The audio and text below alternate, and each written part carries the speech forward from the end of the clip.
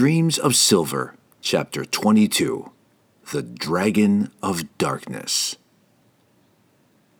At the heart of the lower levels, in an immense cavern of uneven and twisting walls pocketed with deep shadows, and a ceiling too high for the light of the brightest fire to find, rested the present ruler of Mithril Hall, perched upon a solid pedestal of the purest mithril that rose from a high and wide mound of coins and jewelry, goblets and weapons, and countless other items pounded from the rough blocks of mithril by the skilled hands of dwarven craftsmen. Dark shapes surrounded the beast, huge dogs from its own world, obedient, long-lived, and hungry for the meat of human or elf or anything else that would give them the pleasure of their gory sport before the kill. Shimmergloom was not now amused. Rumblings from above foretold of intruders, and a band of Duergar spoke of murdered kin in the tunnels and whispered rumors that a drow elf had been seen. The dragon was not of this world. It had come from the Plane of Shadows, a dark image of the lighted world, unknown to the dwellers here except in the less substantial stuff of their blackest nightmares. Shimmergloom had been of considerable standing there, old even then, and in high regard among its dragon's kin that ruled the plain. But when the foolish and greedy dwarves that once inhabited these mines had delved into deep holes of sufficient darkness to open a gate to its plane, the dragon had been quick to come through. Now possessing a treasure tenfold beyond the greatest of its own plane, Shimmergloom had no intentions of returning. It would deal with the intruders. For the first time since the routing of Clan Battlehammer, the baying of the Shadowhounds filled the tunnels, striking dread even into the hearts of their grey dwarf handlers. The dragon sent them west on their mission, up towards the tunnels around the entry hall in Keeper's Dale, where the companions had first entered the complex. With their powerful maws and incredible stealth, the hounds were indeed a deadly force, but their mission was not to catch and kill, only to herd. In the first fight for Mithril Hall, Shimmergloom alone had routed the miners in the lower caverns and in some of the huge chambers on the eastern end of the upper level. But final victory had escaped the dragon, for the end had come in the western corridors, too tight for its scaly bulk. The beast would not miss the glory again. It set its minions in motion, to drive whoever or whatever had come into the halls toward the only entrance that it had to the upper levels, Garoom's Gorge. Shimmergloom stretched to the limit of its height, and unfolded its leathery wings for the first time in nearly 200 years, blackness flowing out under them as they extended to the sides. Those Duergar who had remained in the throne room fell to their knees at the sight of their rising lord, partly in respect, but mostly in fear. The dragon was gone, gliding down a secret tunnel at the back of the chamber, to where it had once known glory, the place its minions had named Shimmergloom's Run, in praise of their lord. A blur of indistinguishable darkness, it moved as silently as the cloud of blackness that followed. Wulfgar worried just how low he would be crouching by the time they reached Garoom's Gorge, for the tunnels became dwarven-sized as they neared the eastern end of the upper level. Brunner knew this as a good sign. The only tunnels in the complex with ceilings below the 6-foot mark were those of the deepest mines and those crafted for defense of the gorge. Faster than Brunner had hoped, they came upon the secret door to a smaller tunnel breaking off to the left, a spot familiar to the dwarf even after his 2-century absence. He ran his hand across the unremarkable wall beneath the torch and its telltale red sconce, searching for the brailled pattern that would lead his fingers to the precise spot. He found one triangle, then another, and followed their lines to the central point, the bottommost point in the valley between the peaks of the twin mountains that they signified, the symbol of Dumathoin, the keeper of secrets under the mountain. Brunner pushed with a single finger, and the wall fell away, opening yet another low tunnel. No light came from this one, but a hollow sound, like the wind across a rock face, greeted them. Brunner winked at them knowingly and started right in, but slowed when he saw the runes and sculpted reliefs carved in the walls. All along the passage, on every surface, dwarven artisans had left their mark. Brunner swelled with pride despite his depression when he saw the admiring expressions upon his friends' faces. A few turns later, they came upon a portcullis, lowered and rusted, and beyond it saw the wideness of another huge cavern. "Garoom's Gorge," Brunner proclaimed, moving up to the iron bars. "'Tis said you can throw a torch off the rim, and it'll burn out afore it even hits." 4 sets of eyes looked through the gate in wonder.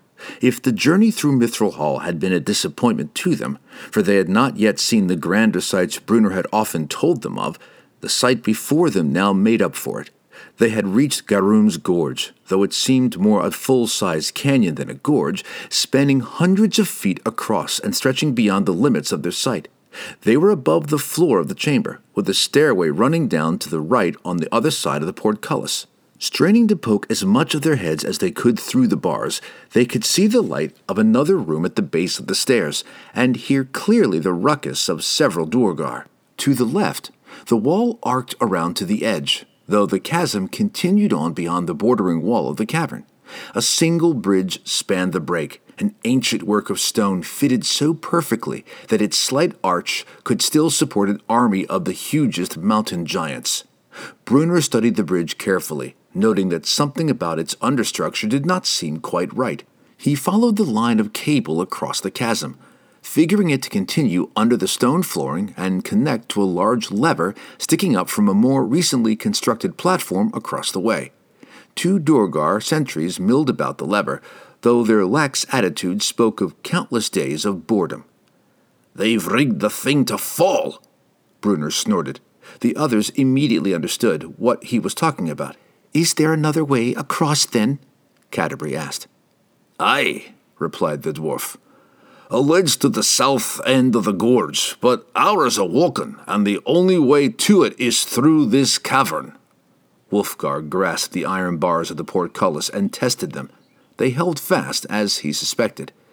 "We could not get through these bars anyway," he put in, "unless you know where we might find the crank." "Half a day's walking," Brunner replied, as though the answer, perfectly logical to the mindset of a dwarf protecting his treasures, should have been obvious. "The other way."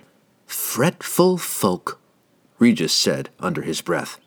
Catching the remark, Brunner growled and grabbed Regis by the collar, hoisting him from the ground, and pressed their faces together. "Me people are a careful lot," he snarled, his own frustration and confusion boiling out again in his misdirected rage. "We like to keep what's our own to keep, especially from little thieves with little fingers and big mouths." "Sure, and there's another way in," Canterbury reasoned, quick to diffuse the confrontation. Brunner dropped the halfling to the floor. "We can get to that room," he replied, indicating the lighted area at the base of the stairs. "Then let's be quick," Canterbury demanded. "If the noises of the cave-in called out alarms, the word might not have reached this far." Brunner led them back down the small tunnel swiftly and back to the corridor behind the secret door. Around the next bend to the main corridor, its walls, too, showing the runes and sculpted reliefs of the dwarven craftsmen, Brunner was again engulfed in the wonder of his heritage and quickly lost all thoughts of anger at Regis.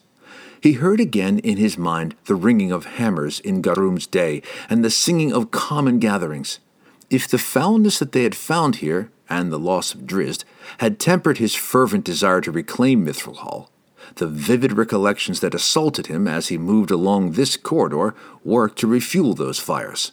Perhaps he would return with his army, he thought. Perhaps the mithril would again ring out in the smithies of Clan Battlehammer. Thoughts of regaining his people's glory suddenly rekindled. Brunner looked around to his friends, tired, hungry, and grieving for the drow, and reminded himself that the mission before him was now to escape the complex and get them back to safety. A more intense glow ahead signaled the end of the tunnel. Brunner slowed their pace and crept along to the exit cautiously. Again, the companions found themselves on a stone balcony overlooking yet another corridor, a huge passageway, nearly a chamber in itself, with a high ceiling and decorated walls. Torches burned every few feet along both sides, running parallel below them. A lump welled in Brunner's throat when he looked upon the carvings lining the opposite wall across the way. great sculpted bas-relief of Garum and Banger, and all the patriarchs of the clan Battlehammer. He wondered, and not for the first time, if his own bust would ever take its place alongside his ancestors. 6 to 10, I make them, Canterbury whispered, more intent on the clamor rolling out of a partly open door down to the left, the room they had seen from their perch in the chamber of the gorge. The companions were fully 20 feet above the floor of the large corridor. To the right, a stairway descended to the floor, and beyond it the tunnel wound its way back into the great halls. "Side rooms where others might be hiding?" Wulfgar asked Brunner. The dwarf shook his head. "One anteroom there be, and only one," he answered. "But more rooms lay within the cavern of Garum's Gorge. Whether they be filled with grey ones or no, we cannot know, but no mind to them. We're to get through this room, and through the door across its way to come to the gorge." Wulfgar slapped his hammer into a fighting grip. "Then let us go," he growled, starting for the stair. "What about the two in the cavern beyond?" asked Regis, staying the anxious warrior with his hand. "They'll drop the bridge afore we ever make the gorge," added Canterbury. Brunner scratched his beard, then looked to his daughter. "How well do you shoot?" he asked her. Canterbury held the magical bow out before her. "Well enough to take the likes of the 2 sentries," she answered. "Back to the other tunnel with you," said Brunner. "At first sound of battle, take 'em out, and be fast, girl. The cowardly scum'll likely drop the bridge at the first sign of trouble." With a nod, she was gone.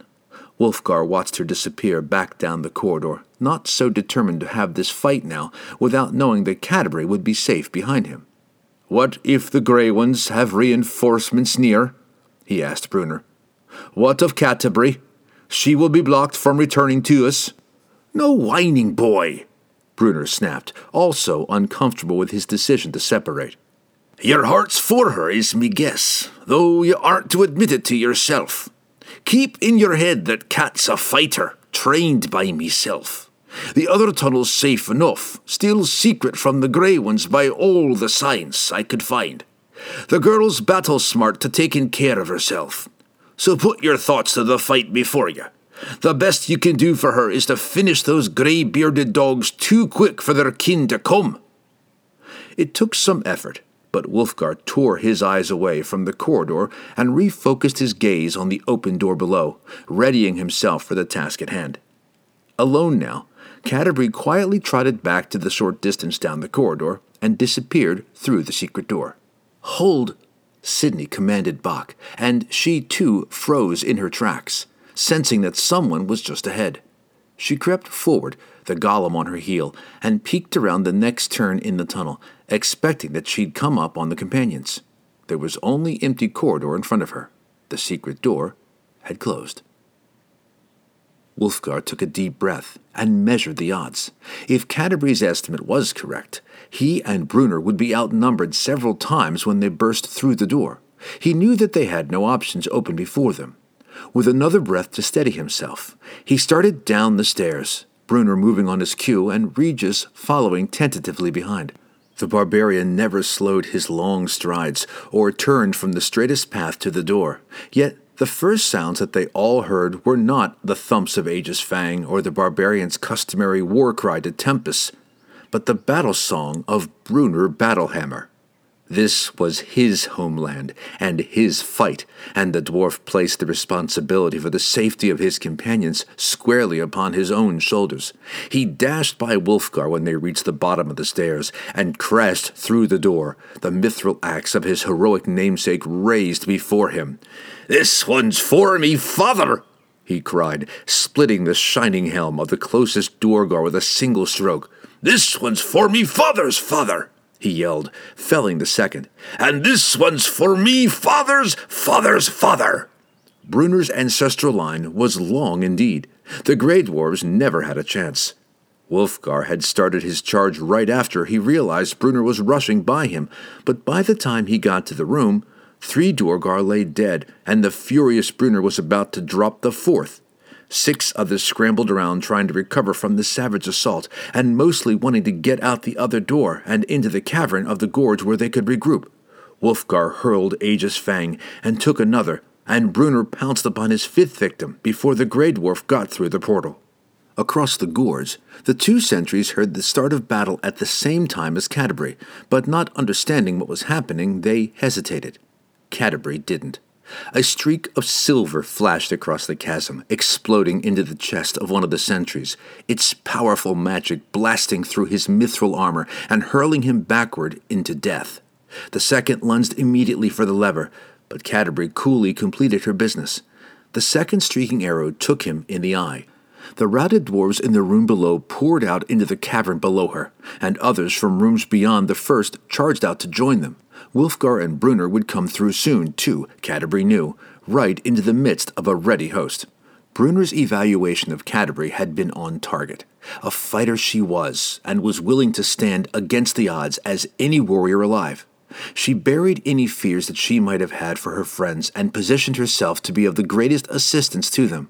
Eyes and jaw steeled in determination, she took up Talmaril and launched a barrage of death at the assembling host that put them into chaos and sent many of them scrambling for cover.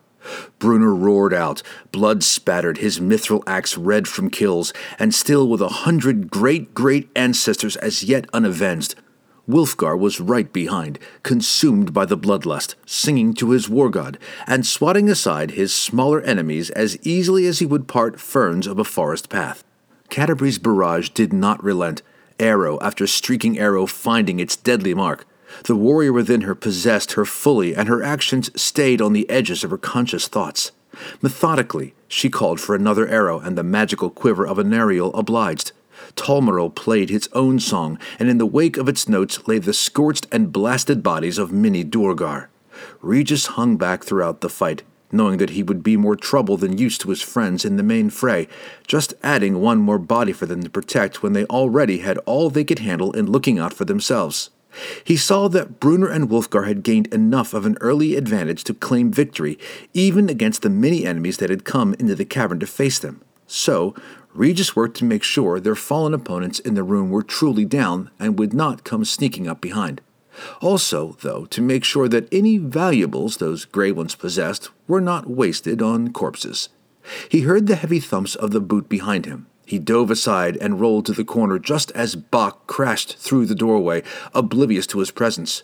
When Regis recovered his voice, he moved to yell a warning to his friends, but then Sidney entered the room.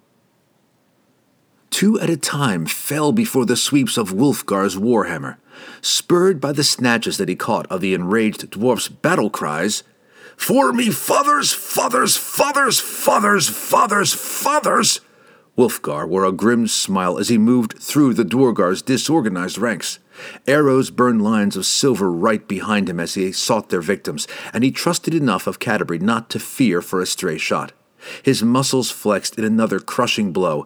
Even the Duergar's shining armor offered no protection against his brute strength. But then arms stronger than his own caught him from behind. The few Duergar that remained before him did not recognize Bach as an ally. They fled in terror to the chasm bridge, hoping to cross and destroy the route of any pursuit behind them. Canterbury cut them down. Regis didn't make any sudden moves, knowing Sidney's power from the encounter back in the Oval Room. Her bolt of energy had flattened both Brunner and Wulfgar. The halfling shuddered to think what it would do to him. His only chance was the ruby pendant, he thought. If he could get Sidney caught in its hypnotizing spell, he might hold her long enough for his friends to return. Slowly, he moved his hand under his jacket, his eyes trained upon the mage, wary for the beginnings of any killing bolt.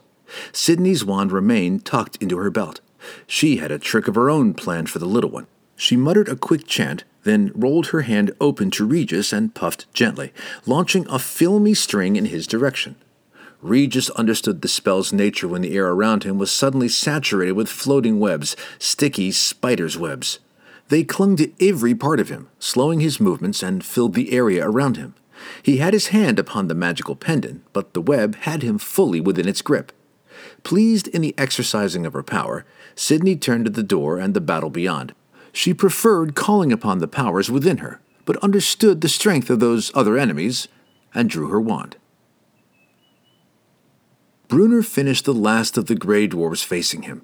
He had taken many hits, some serious, and much of the blood covering him was his own. The rage within him that he'd built over the course of centuries, though, blinded him to the pain. His bloodlust was sated now, but only until he turned back toward the anteroom and saw Bach lifting Wulfgar high into the air and crushing the life out of him. Canterbury saw it too. Horrified, she tried to get a clear shot at the golem, but with Wulfgar's desperate struggling, the combatant stumbled about too often for her to dare. "Help him!" she begged to Brunner under her breath, as all that she could do was watch. Half of Wulfgar's body was numbed under the incredible force of Bach's magical strengthened arms.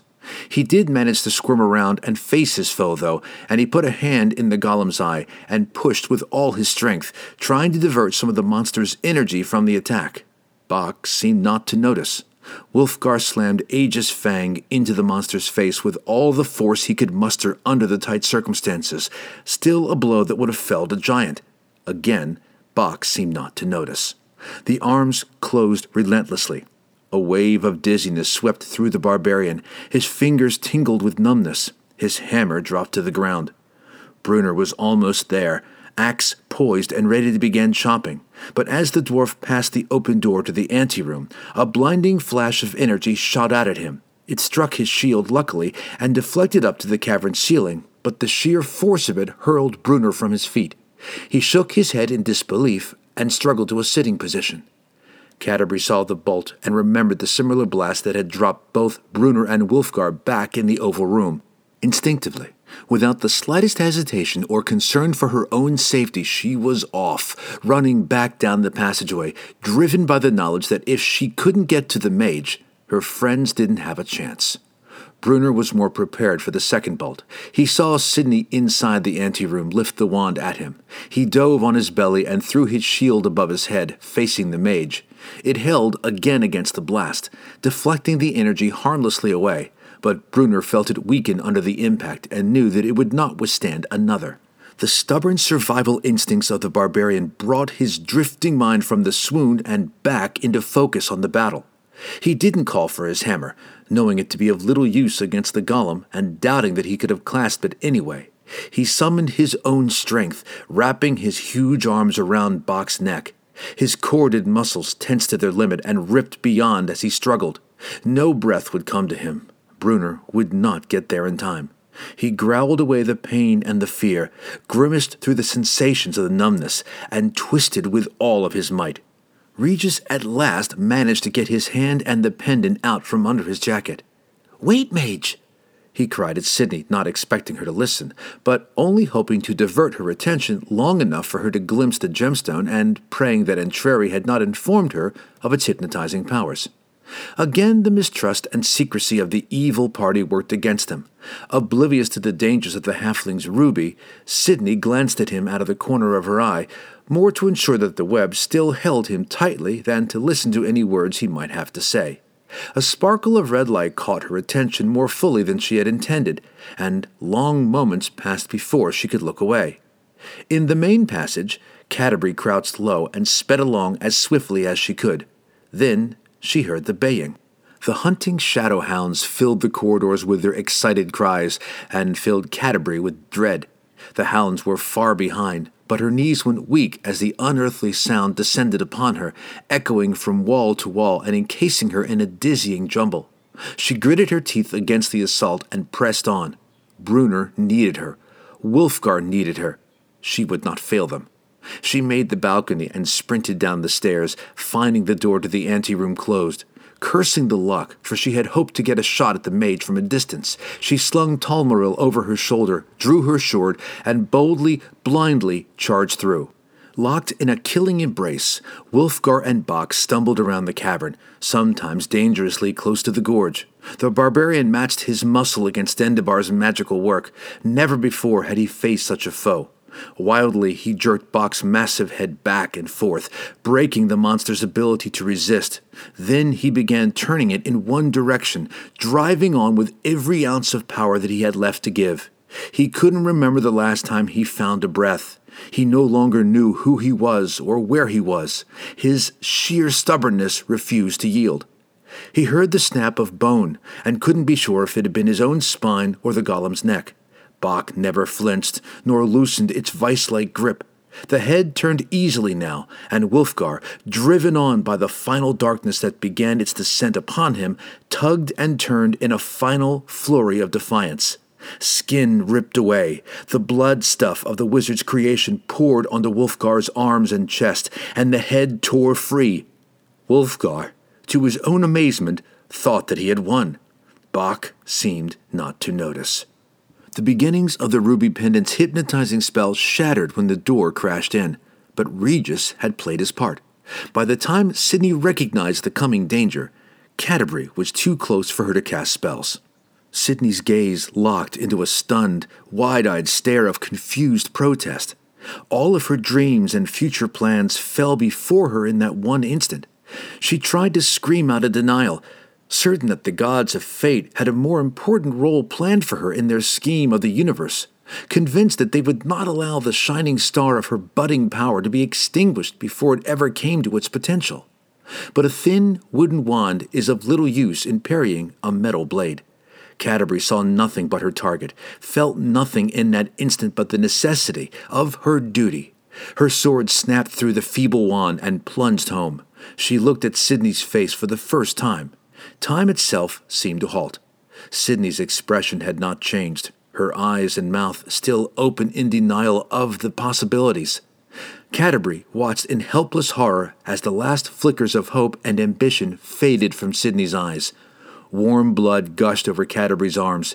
Sydney's final gasp of breath seemed impossibly loud. And Sydney slid, ever so slowly, from the blade and into the realm of death. A single vicious cut from the mithril axe severed one of Bok's arms, and Wulfgar fell free. He landed on one knee, barely on the edge of consciousness. His huge lungs reflexively sucked in a volume of revitalizing oxygen. Sensing the dwarf's presence clearly, but without eyes to focus upon its target, the headless golem lunged confused at Brunner and missed badly. Brunner had no understanding of the magical forces that guided the monster or kept it alive, and he had little desire to test his fighting skills against it. He saw another way. "Come on, you filthy mold of orc dung!" he teased, moving toward the gorge. In a more serious tone, he called to Wulfgar, "Get your hammer ready, boy!" Brunner had to repeat the request over and over, and by the time Wulfgar began to hear it, Bok had backed the dwarf right up to the ledge. Only half aware of his actions, Wulfgar found the warhammer return to his hand. Brunner stopped, his heels clear on the sand floor, a smile on his face that accepted death. The golem paused, too, somehow understanding that Brunner had nowhere left to run. Brunner dropped to the floor as Bok lunged forward. Aegis fangs slammed into its back, pushing it over the dwarf. The monster fell silently, with no ears to hear the sound of the air rushing past. Canterbury was still standing motionless over the mage's body when Wulfgar and Brunner entered the anteroom. Sydney's eyes and mouth remained open in silent denial, a futile attempt to belie the pool of blood that deepened around her body. Lines of tears wetted Canterbury's face. She'd felled goblinoids and grey dwarves, once an ogre and a tundra yeti, but never before had killed a human. Never before had she looked into eyes akin to her own and watched the light leave them. Never before had she understood the complexity of her victim, or even that the life she had taken existed outside the present field of battle. Wulfgar moved to her and embraced her in full sympathy while Brunner cut the halfling free of the remaining strands of webbing. The dwarf had trained Canterbury to fight, and had reveled in her victories against orcs and the like, foul beasts that deserved death by all accounts. He'd always hoped, though, that his beloved Canterbury would be spared this experience. Again, Mithril Hall loomed as the source of his friend's suffering. Distant howls echoed from beyond the open door behind them. Canterbury slid the sword into its sheath, not even thinking to wipe the blood from it, and steadied herself. "The pursuit is not ended," she said flatly. "It's past time we leave." She led them from the room then, but left a part of herself, the pedestal of her innocence, behind.